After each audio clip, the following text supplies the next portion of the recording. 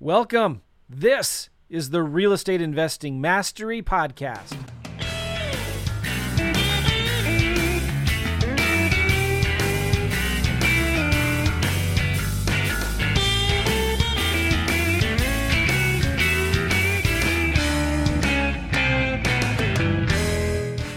What is up, everybody? How you doing? Joe McCall here from the Real Estate Investing Mastery Podcast. You're in for a treat today, as always, but we've got a special interview with some investors that are doing deals in a difficult competitive market in a difficult time right now during the COVID-19 crisis. And I'm especially excited about interviewing them because they're doing deals virtually. They've done deals in the US while traveling around Italy for almost a full month, which is going to be really cool. You're going to love their story. You're going to love talking to them and hearing their story and kind of how they got started in the business and what they're doing today. Let me just tell you this, they're not slowing down. Every successful investor I know that's doing deals right now, they're not slowing down. They're doubling down. They're doing more marketing. They're making more offers. When everyone else is running to the hills and getting scared and freaking out, the real serious investors out there, they're not slowing down one iota. This is actually now a really, really good time to be in the business, to market and do deals. This is a really good time. So first, couple of announcements. Number one, this podcast is brought to you by my book. Go get it. It's free, WLObook.com. It's called Wholesaling Lease Options. Discover the easiest and fastest ways to do deals in real estate today. This is the same exact strategy I used to start flipping lease options in 2009, and I quit my job because I was making more money doing these deals part-time than I was in my full-time job. And this book lays out this A to Z strategy, all the nuts and bolts. It's all killer, no filler, as I like to say. It's a really good book. You can get it for free. Just go to WLObook.com and check it out. The second thing is, a lot of you guys are watching this live now on Facebook and YouTube. As we start going through this, please say hi. Type something in the comments, either on Facebook or YouTube. Tell us hello. And if you have questions for our guests today, type them in the comments and I will bring them up and ask them. And so I'm glad a lot of you guys are here. The third thing I want to say is please subscribe to the podcast. We are on Apple Podcasts, Spotify, Google Play, iHeartRadio, TuneIn Radio, all of them. We are there. So please subscribe to the show. You don't want to miss an episode. I release 3 episodes a week. And what's something really cool,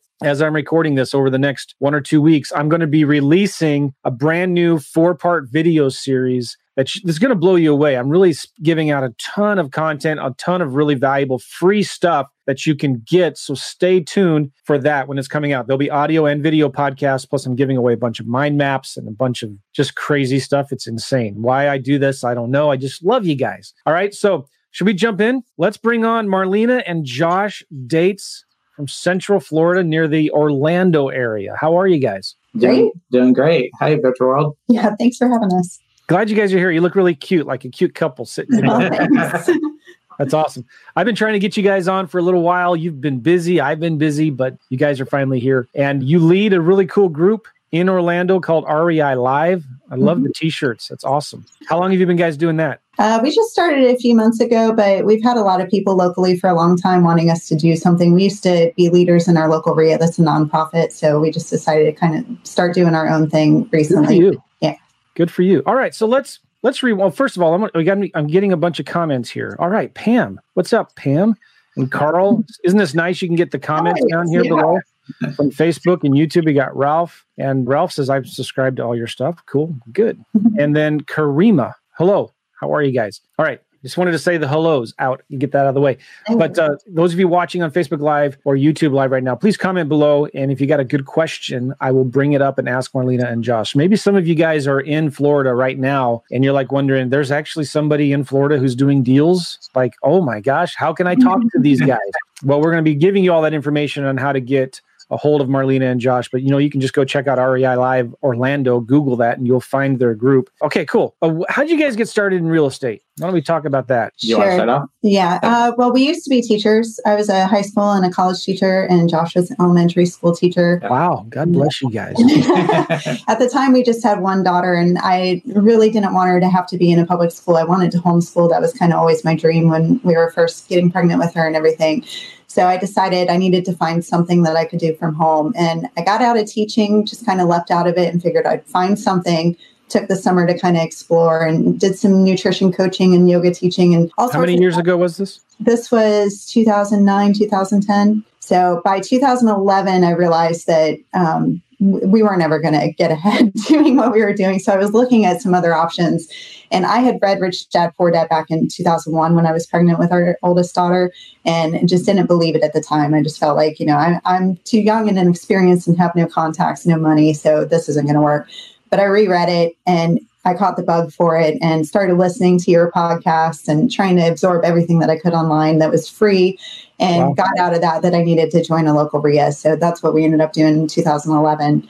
2011. I started my podcast in January of 2011, I think. Okay. Yeah, that's about right. Yeah, awesome. So do you remember I had that fast cash survival kit? Do you remember that thing? I've seen so much of your stuff over the years. Probably like half the things I confuse these days. But yeah, that's awesome. That's so cool to hear. Yeah. All right. So you started listening to the podcasts, getting this a lot of free content that was out there, YouTube and podcasts. Started going to your local real estate clubs. Mm-hmm. You told me a little bit, you started doing some lease options. You got some of my lease option stuff and doing lease option deals. Yeah. As being teachers, we had no money. So we had to figure a creative way to be able to do real estate investing or get into real estate. So lease options was something that definitely resonated with us. Yeah, that was the first thing I really wanted to do. I got out of all my studies that sandwich lease options were really what I wanted to be involved in. And Josh was still teaching at the time. So it was kind of my thing getting it started. Of course, he was very supportive with it. He'd go to meetings with me, but it was kind of, I was trying to get it going. So we got in with a local coach and, we did some subject to, some owner finance that we wrapped, some lease options, all of those that we still have today. So they've been great deals every time. So you still have those deals today? We still have those. Nice. Yeah. So, and we really enjoyed them. I mean, I really like not having to take title to a property and still be able to control it and make money off of it. And if something goes wrong, I get to handle it. So it gives me that feeling of really being a creative problem solver, which, that's what I enjoy the most about what we do. As the market is shifting and maybe as we're coming out of a seller's market into a buyer's market, right? These properties that you still own, well, you still maybe don't own, you control them, right? So you're not on title on those properties? Some of them we are, some of them are. Mm-hmm. Okay, so there's a place for being on title sometimes. Sure, right? Yeah. But for me, when I'm coming out of the crash in 08 and 09, I said to myself, I don't want to own any more properties, right?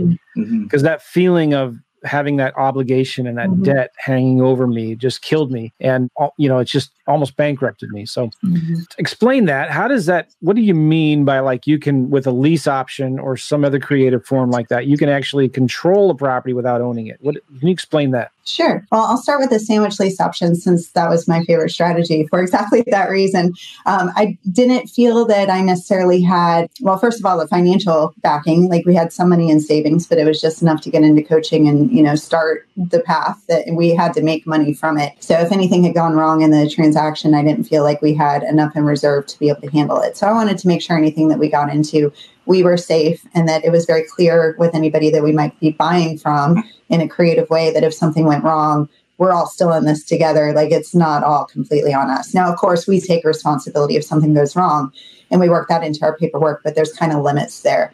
So I'll give an example of one that we have still to this day. We did in 2013. The gentleman, he has a mortgage and he owed just enough that if he had brought anything to the table to try to fix it up and sell it on the open market, he would have been paying to sell it. So I said, I think I could take over your payments on this, do a subject to, and he had agreed to it. But I got a little cold feet at the last minute and decided to switch it into a lease option. That way I wouldn't be responsible for his debt if something went wrong. Yeah. That was just my fear doing this for the first time, not knowing what might happen. So we got into that. He's been very happy with it. Through the course of the past few years, we did have one lease option buyer that came in and she has stayed with us all this time. So it's worked out well. We've now converted it into a seller finance wrap. So it's a completely different transaction today. And I am fully responsible for the debt on it. But they've been very happy. We kind of partnered it with them over the years. So just every new step of the way, it became more creative. But up until November of this past year, we were not on title at all for that. So in our paperwork, our contracts gave us the authority and the power to call the shots, make the decisions. So if we needed to get that buyer out and bring a new one in, we had the ability to do that, which was great. And the seller couldn't really tell us what to do because our paperwork established that we were the ones in control of the situation. So I love that. It's great. I didn't have to take the responsibility for the house. If something really went wrong in the economy, for example, we could walk away. Of course, Our ethical side of us being in the transaction means that we would take more responsibility than that. But just knowing that we're all aware that that could be worst case scenario takes a lot of pressure off of us and gave us the feeling that we could do a lot more of these type of deals without having to feel like we're risking everything in the process. Answer the question when somebody says, why would a seller let you do that? Why if a seller just wants to sell it, why don't they just sell it? Mm-hmm. Why would they let somebody else take over their mortgage or do a lease option on their property? Sure. Can you answer that? Yeah. And I'll say this first because our team and a lot of other investors that I know try to throw lease option offers at everything, which I think they have a place in certain circumstances. But if somebody doesn't have a real need to sell, there's really no reason for them to do that. If they can just stick it on the market with an agent, get top dollar for it, get rid of it in a few months, then, that's really what they need to do. But like in this previous example, the gentleman would have had to bring money to the closing table to close it. Could he have sold it as is? Sure. Would he have still had to pay to get it sold? Yes. So he was left with a property that didn't have any equity in it, or at least enough to actually walk away without having to bring money to the table.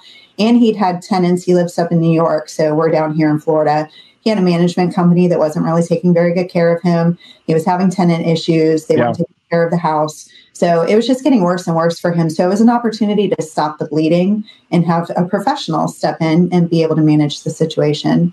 So he's been very happy with it. And at the end of the day, he's actually making money with us, which was not originally intended, but, we feel good about it. He feels great about it. So it's a nice relationship down the road as well. That's cool. I've done that before where you can partner with sellers on your deals. It makes it a lot easier to negotiate. We see that a lot. I mean, basically, it's a lack of equity most of the time, or they already rent it out and feel a little bit too much responsibility and would not mind still having an income stream coming from it with somebody else being responsible for it. And we're more responsible than a management company is because we're in the transaction. So we have more of a vested interest in making sure that it goes to plan. You have some skin in the game.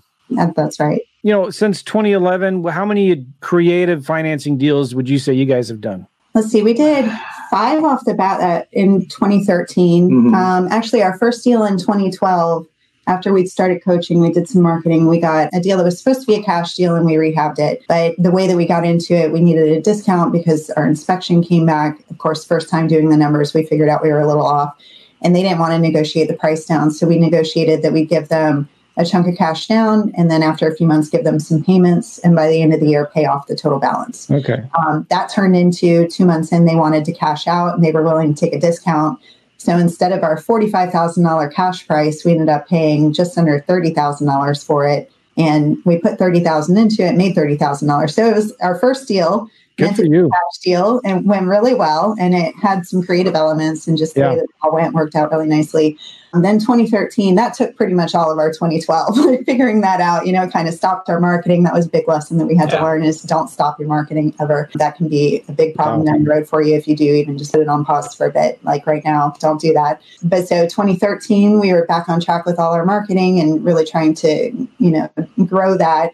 And we just got deal after deal after deal. And I'll be the first to admit I was scared to ever make the lowball cash offers because I was just thinking for the sellers. Now I understand differently that, if they need it, they need it. And you need to make the right offer and just do the deal. But most of the deals that we did were creative for that reason because I was a little too scared to name the low cash number. So I'd go with my highest and best, which would be a terms offer. And the ones that would say yes, it ended up being a really nice thing. Yeah. So I think 5 that first year we did creatively. Mm-hmm. And then 2014, I think we did 2 more. Yeah. And then 2015 is when we started getting into trying to move our business in a wholesale direction so that we could actually have a real business versus just us always having to be the experts in everything and run every single deal. We wanted to be able to automate that, hire other people, systemize it. So we've been working on that ever since.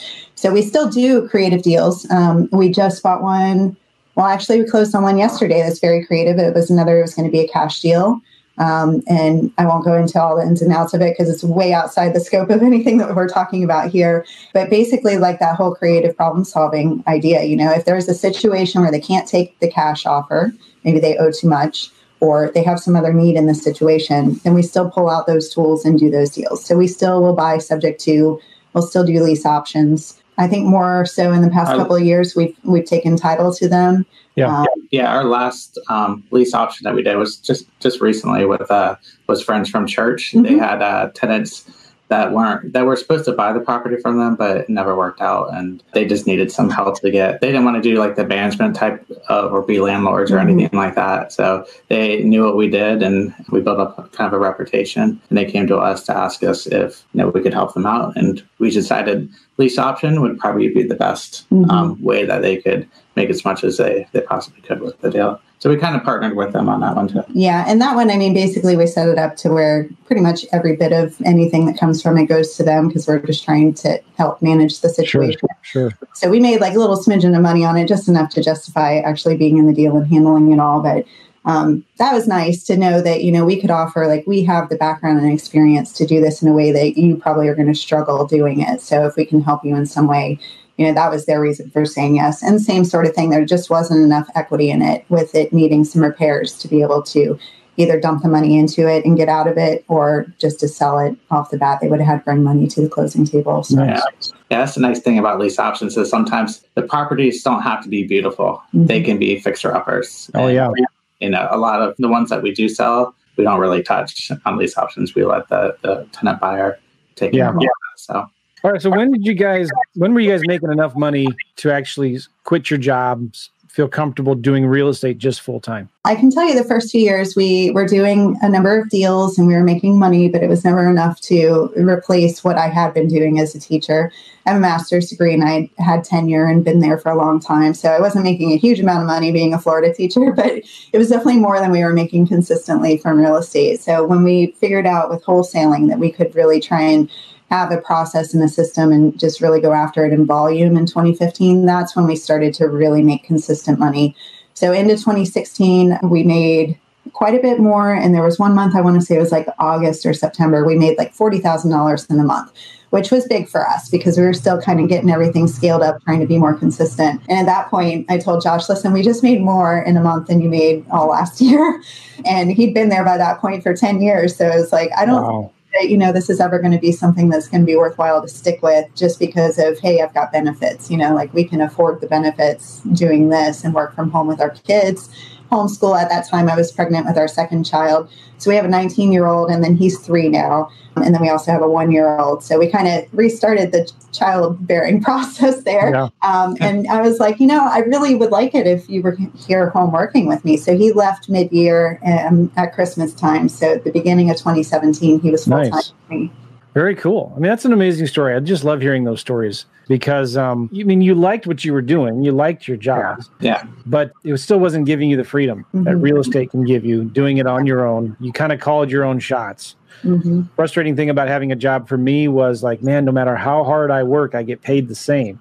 Yeah. If I'm lucky, I get a 3% raise every year. And I tell people sometimes too, you think that having a job is the safe thing to do. Really, in this economy, especially going forward, that's maybe more risky to have a job than it is to have your own business and start doing deals on your own.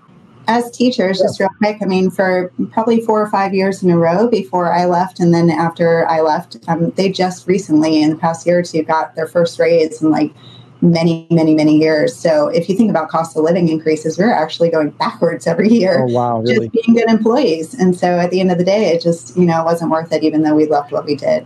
Well, it's funny with this quarantine, you've been hearing this in the news and in the social media circles, like people are realizing how hard teachers actually work. And they're like, we need to give teachers raises. And or stay-at-home moms or homeschooling parents. That's what we do now. We homeschool. So you're a big inspiration for that as well, traveling around and homeschooling your kids. Well, we're going to talk about that. That's really good. But first, Billy Washington says, hey, guys, thanks for coming on. Brock, do you know Brock? He says, we do. John. Hi, Brock. Are you in the office right now? We share an office. Oh, do you? Okay. We gave him part of our office because it was too big for us. So okay, all right. Yeah. I don't know who this is, but he says, I met Josh and Marlena at the Wholesaling Inc. Summit in 2018. Both are great individuals and really nice people. Oh, thank you. Nice.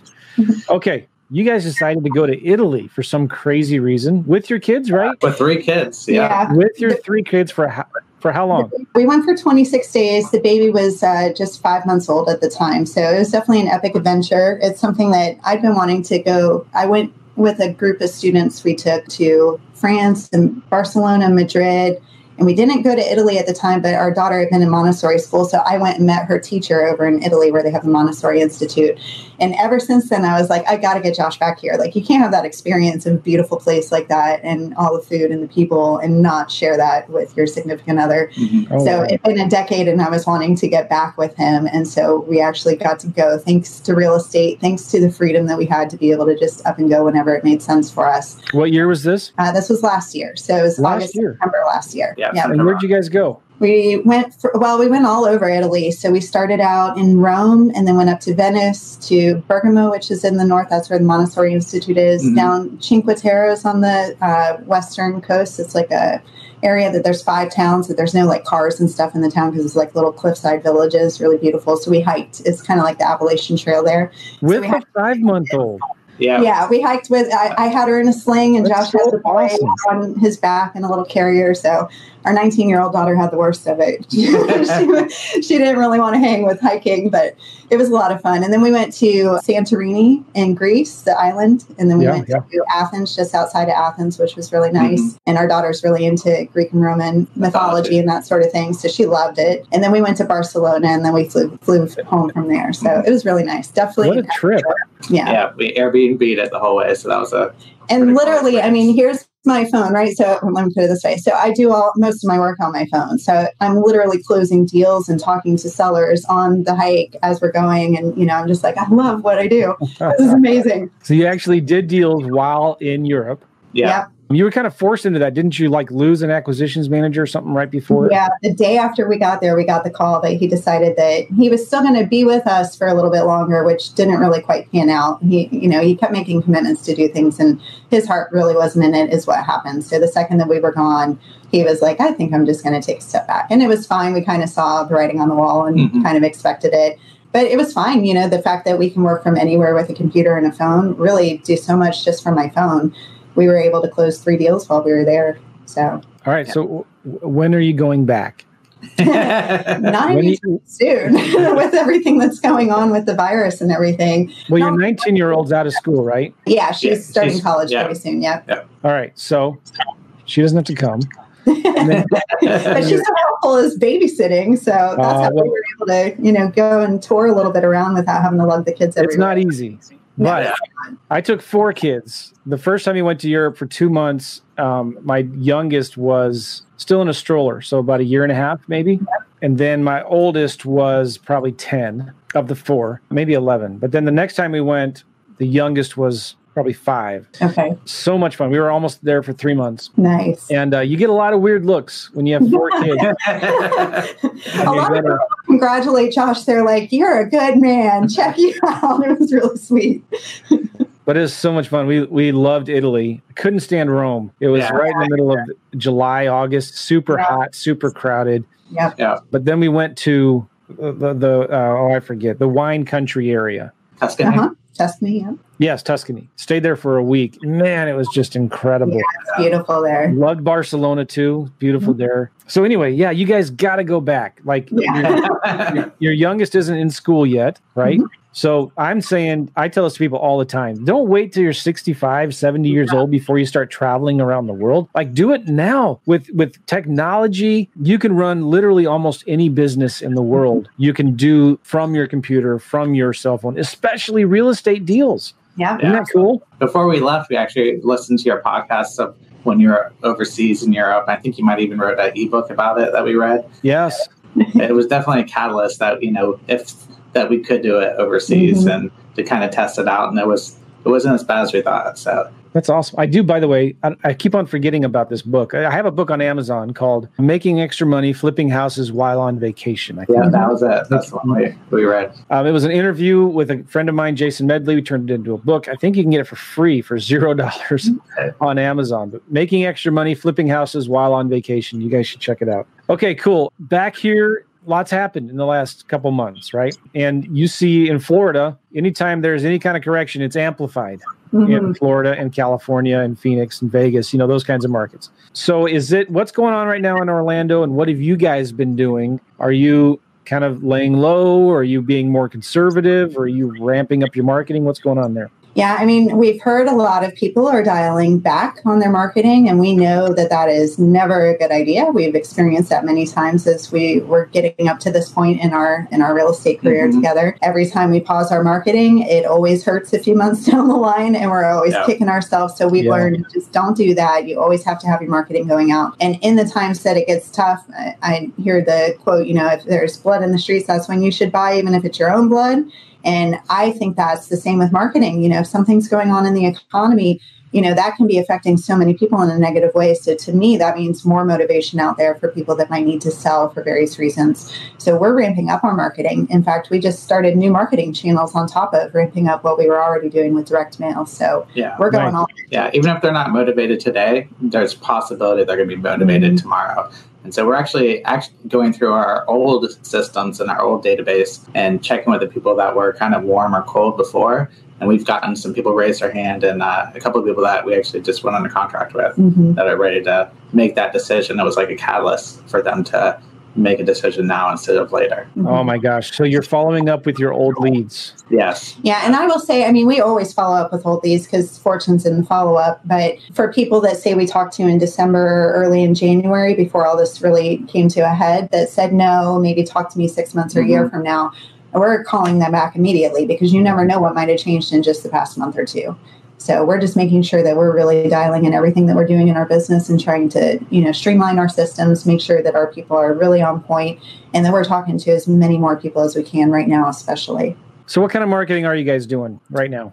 Mostly direct mail. That's always been kind of our bread and butter. We learned from Tom Kroll about marketing systems and that sort of thing. So we've always used that. But we have had some PPC. We've got some Facebook ads. Some cold calling. We got cold calling going on and some cold texting as well. We don't do RVMs because they're illegal here in Florida. So that's really the only thing we're not doing right now. And how's your direct mail going? Are you seeing an increase in response rates? Actually, yeah. It's been decreasing over recent years. We used to get a 3% response rate. Now it hovers around 1%, depending on, which county we're in locally. It might be a little bit lower. Like if we're in Orange County proper, where Orlando is, it's quite a bit lower. But, we try and stay in the outlying counties. And we're about 1% over the past year and a half. But now it's actually creeping up a little bit, I think, just because so many more people are pulling out right now. Yeah. And what percentage of your deals come from direct mail, approximately? I would say, since some of those other things that we're doing are relatively new over just the past few months, I would say probably 95% still. I know that those other methods are going to start generating more deals because we're following up with those people, and it's just, getting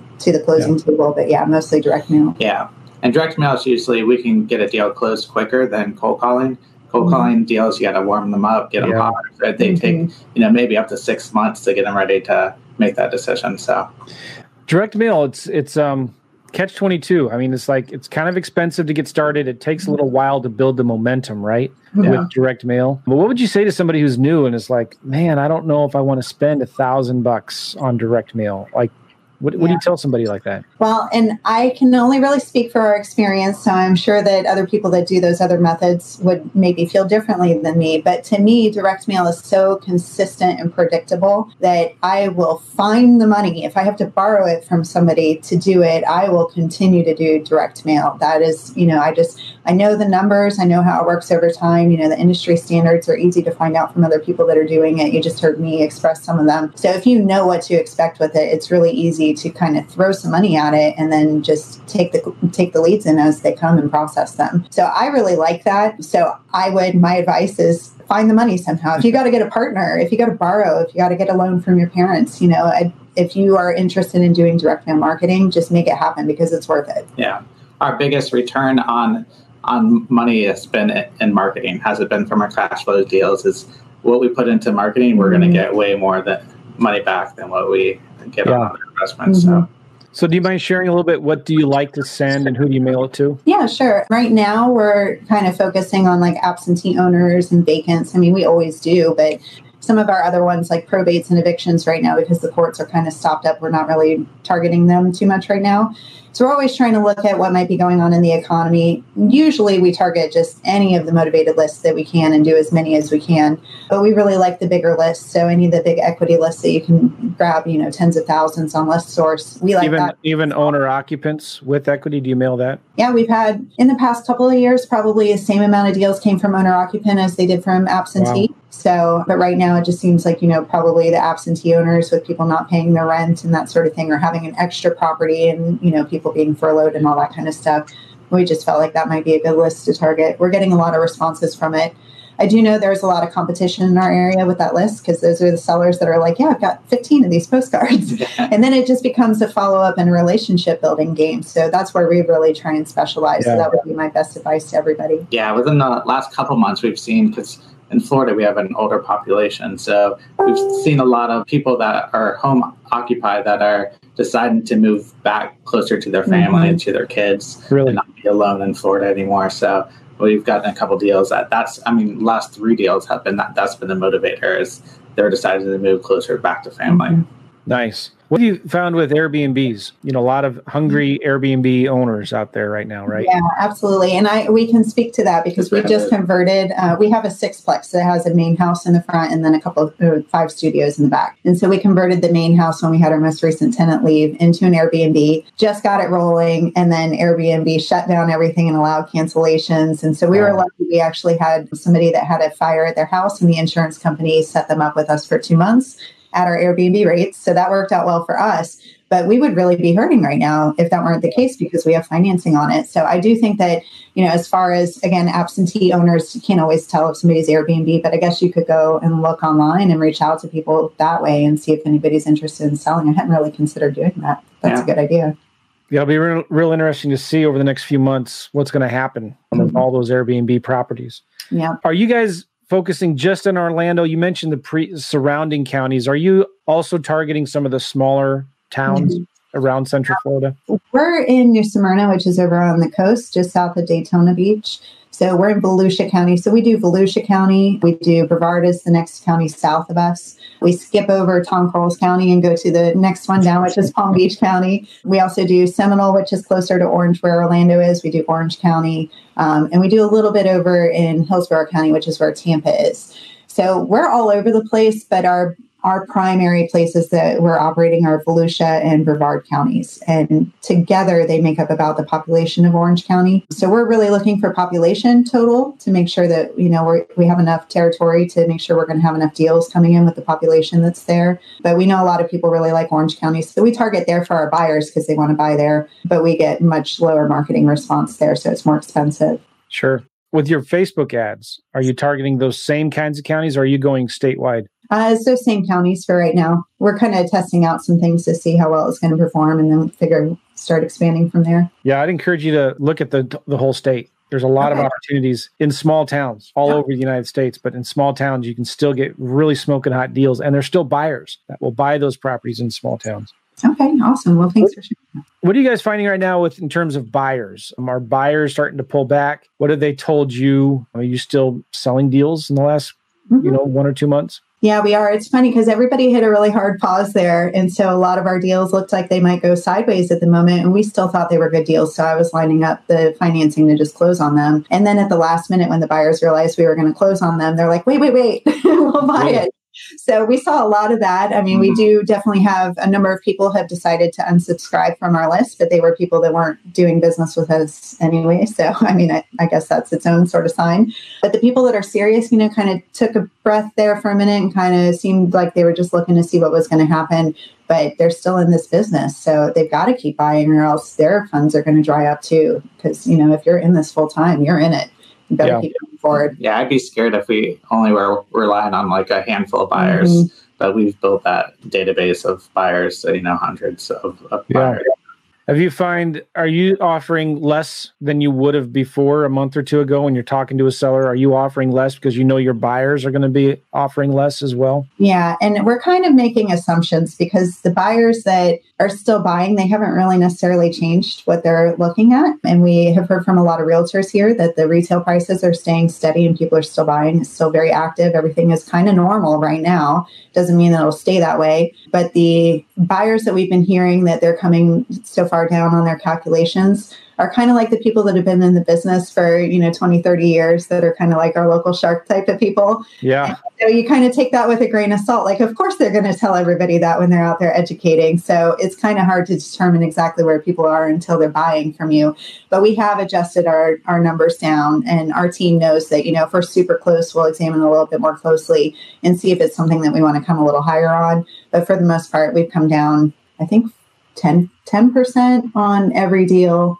In certain circumstances, we come down a little bit more, like in certain zip codes and that sort of thing. Could you share with us, how do you train your team to calculate an offer? Let's say it's a normal $150,000 bread and butter house that needs $30,000 in work. All right. So how are you telling them to make an offer on that? Well, we have our Podio do it, actually. Okay. And I got my Podio set up from you. So thank you very much, Joe. Yeah. I've adapted it over the years and built a lot of automations. But yeah, so, we find after repair value, and then we look for an as-is value of anything that we see that has sold recently that is in similar condition that looks like an investor bought it. So we try and have a couple different data points, and then we look at it from there. So we use a Mayo calculation. We're using the 70% of ARV minus repairs, minus our fee right now. That's our standard calculation. But if we see that a property is sold and it looks like to an investor for higher than that number, then we'll use that data point and then just subtract off a fee from that. And we might start at that point because we have, evidence that it could sell for that. Yeah, that's interesting. Sometimes the Mayo formula doesn't work because you can see your Mayo formula may say it may be way, way ridiculous low, but you're seeing other investors are already buying properties for 20, 30 grand more. That's right. So that's kind of where you can start from, right? Yeah. Exactly. Do you also then look at what your competition is going for? Do you look at the active listings to see, all right, if I'm trying to sell this for 130, what are some of the other properties currently listed? Oh, yeah, absolutely. And of course, you never really know until they close. But, you do we look around and just make sure that whatever we're going to put it out for, it's going to be lower than other stuff that's on the market for sale. Nice. So today, though, you're mainly offering cash. But so when do you bring in a creative financing, like a lease option? Sure. We're always trying to, on the front end, gather any information about a mortgage or anything else that's owed. And sometimes you can tell, in the situation before you even make the offer, this person is motivated, but they're not going to be able to accept our low offer. So we will prepare then a terms offer for them or multiple different options. We do try and find out from them first, though, how do they feel about that? Because some of them are just adamantly opposed to it. And if you try and talk to them about it, they're going to think it's a scam. So we try and ask good questions on the front end to see if that's even something that they would be kind of open to. Yeah. But for the most part, if somebody's got a real problem they really need to sell, and they can't really, for whatever reason, sell in the traditional retail market, then they're going to accept whatever is going to solve the problem. So that's what we find. If there's a big enough problem there, they're going to accept some sort of offer from us one way or another, as long as they trust us to do what we say we're going to do and to solve the problem. Yeah, we try to diagnose from the front end what is going to help them the best. And so we don't try to make 3 offers at once because that just confuses the seller. Most of the time, and they think it's a scam because they're like, what do you mean that you're giving me 3 offers? So we found out that if the low offer is going to help them move to the next stage of life, that's what they need. If they can't get that low offer and there's other things that we can help them with, we talk to them about possibilities and see if it might be a good fit for them and then go from there. That's really good. Try to make it really simple and direct. Are you guys doing all your deals virtually? Were you doing them before? Doing virtual, or are you making appointments? All our early deals, I mean, we did that first one that, as people hear, they found us on a Craigslist site. We talked over the phone. We did everything virtually except for actually going to the house, obviously. But then the creative deals that we did the next year in 2013, I was marketing to out-of-state owners. So right off the bat, everything that we were doing was virtual. And before anybody was telling me, oh, yeah, I use mobile notaries, I figured out about mobile notaries and was sending them out to people's houses to sign off on stuff. So once I found out that this is like actually a growing trend of doing virtual wholesaling, I was like, cool, I'm on the front end of that. Like, that's what we're already doing. So I think it's so easy to use tech stuff. Which is really important to bring up too. Like, do you close with one title company, or do you have the seller go to a title company and you have your own title company? No, we just use one, and we always use our own. So you make them, like the sellers, do they have to come into that office, or can they sign? See, that's people. This also makes it easier to do double closings, doesn't it? Oh yeah, absolutely. You know, when they don't have to come into the office, and sometimes you can even use 2 different title companies if you had to, right? Yeah, the one that we just closed yesterday is a daughter and a father. So the daughter's up north, the father's down here. They're trying to get him to go up there, but they both had to sign off. And so 2 different mobile notaries went to their homes and signed in the comfort of their own homes, hopefully wearing a mask, and then left, and all the paperwork's done. I signed off on my portion of it with a local notary here and sent it in overnight mail, and we all closed separately. And that's how we do every transaction. It's very seldom that anybody wants to go into the title company's office. Yeah. So do you mostly assign or double close your deals? Mostly assign, just because it costs so much more money to double close. And we split the HUD so the seller doesn't see what we're making. They only see their side of the transaction. So the buyer knows what we're making, but we don't disclose what we're making until they get the HUD and they're already locked in. So they really can't say anything about it. And if they try to lowball us in future deals, they lose the deals to other people that are willing to make fair offers. So it really hasn't affected us much. To a new investor who's like, man, how did you find the title company to do that, allow you to do that? What do you tell them? Well, we lucked out because we have our local RIA that we used to be leaders in. And the gentleman we use for our title company is also our real estate attorney, and he's the attorney for the RIA. So he came highly recommended through the RIA. There are other title companies through the RIA that we've used with great results. I mean, we love everybody we work with. We just really like using him because he's an attorney in-house with the title. He also has a trust company, and we do a lot of our deals in trusts. So, it's kind of nice having a one-stop shop. But I would say definitely through your local RIA is a good place to network with other wholesalers and find out who they're using and who they like. Very good. Got a couple more questions. This has been really good. I hope this is helpful to a lot of you guys.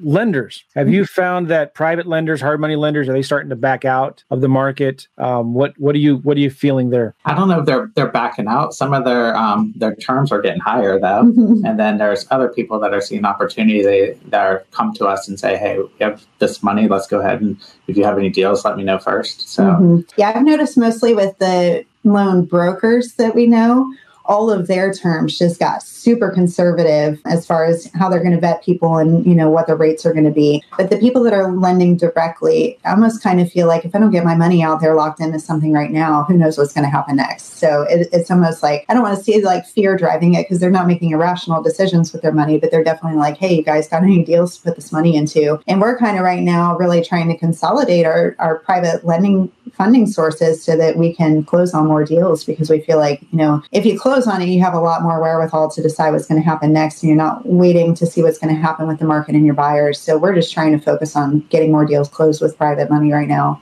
What percent of your deals that you come across do you actually want to close on or just assign? It's getting to be, I'd say in the past 6 months, a higher percentage, just because we've seen a lot of buyers really, and we're very much out there and honest about what we make off the transactions, and we're educators out there. And so people hear us. And again, I think people are lowballing us just because they know, and it's like a psychological thing. But we're just, if we don't get an offer that we like, we're closing on it. So that's what we've been doing lately. Yeah. And the buyer pool, when you put it onto the MLS after we buy it, is so much greater than the local RIA buyers are. So so now we look at every deal, we see what offer is, kind of getting the offers from our buyers as part of our due diligence process as buyers ourselves. And let me just go back real quick. So when we get into a deal, we're not just, hey, hopefully we'll get a buyer for this and see if it'll close. We are the buyer, we're getting an appraisal, we're getting an inspection, we're doing our due diligence, we're processing title immediately when we get into it.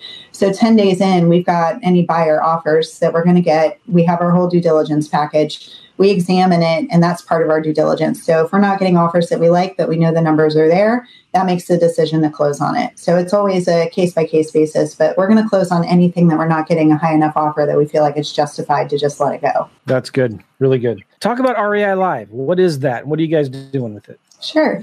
Well, I'll shout out Brian Tripp. He started REI Live in Birmingham, and he's awesome. And there are a few of us. There's Atlanta and Columbia, South Carolina, and Sarasota, and then us in Orlando. So just a few different collectives of people that have gotten together to do this. And we're really just trying to provide local education for real estate investors. We have a lot of people that have come to us over the years. First, when we were leading in the RIA, we led our county chapter of that for a number of years. And then just in general, Tom Kroll's had us on this podcast a few times. So we have a lot of people reach out to us asking us for coaching. And we've not had any sort of coaching platform or setup or anything, but we do want to help and give back. We're teachers at heart. So this was our answer to that, to start something of our own with our former RIA. They're wonderful. We love them. We've gotten so much of our training from them and from, like their family to us at this point. But we were so limited in what we could choose to do on our own without running it through them. So we were very limited. So now we get the freedom to do whatever we want. And, so we're super excited to be doing it.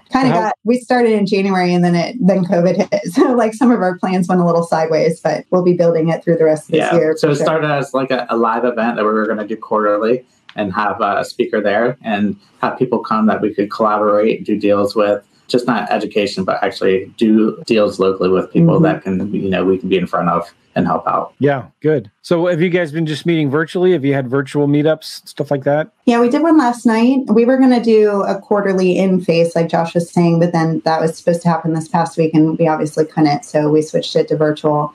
And I think we're just, instead of doing a quarterly face-to-face, we're just going to focus on virtual now and then see what happens with the community. Why quarterly, not monthly? Well, we were doing monthly before and it was great, but we really wanted to try and bring in the best speakers from around the country if we were going to do a meetup instead of just trying to always find somebody that'll come and speak. So, and plus we've got 3 kids and we've got an active business and we've got some other initiatives that we're trying to do. So we didn't want to overburden ourselves. So setting the big meetings as once a quarter and then knowing that we could always fill in the interceding months with other things, was kind of just, it fit with what we wanted to do. Okay.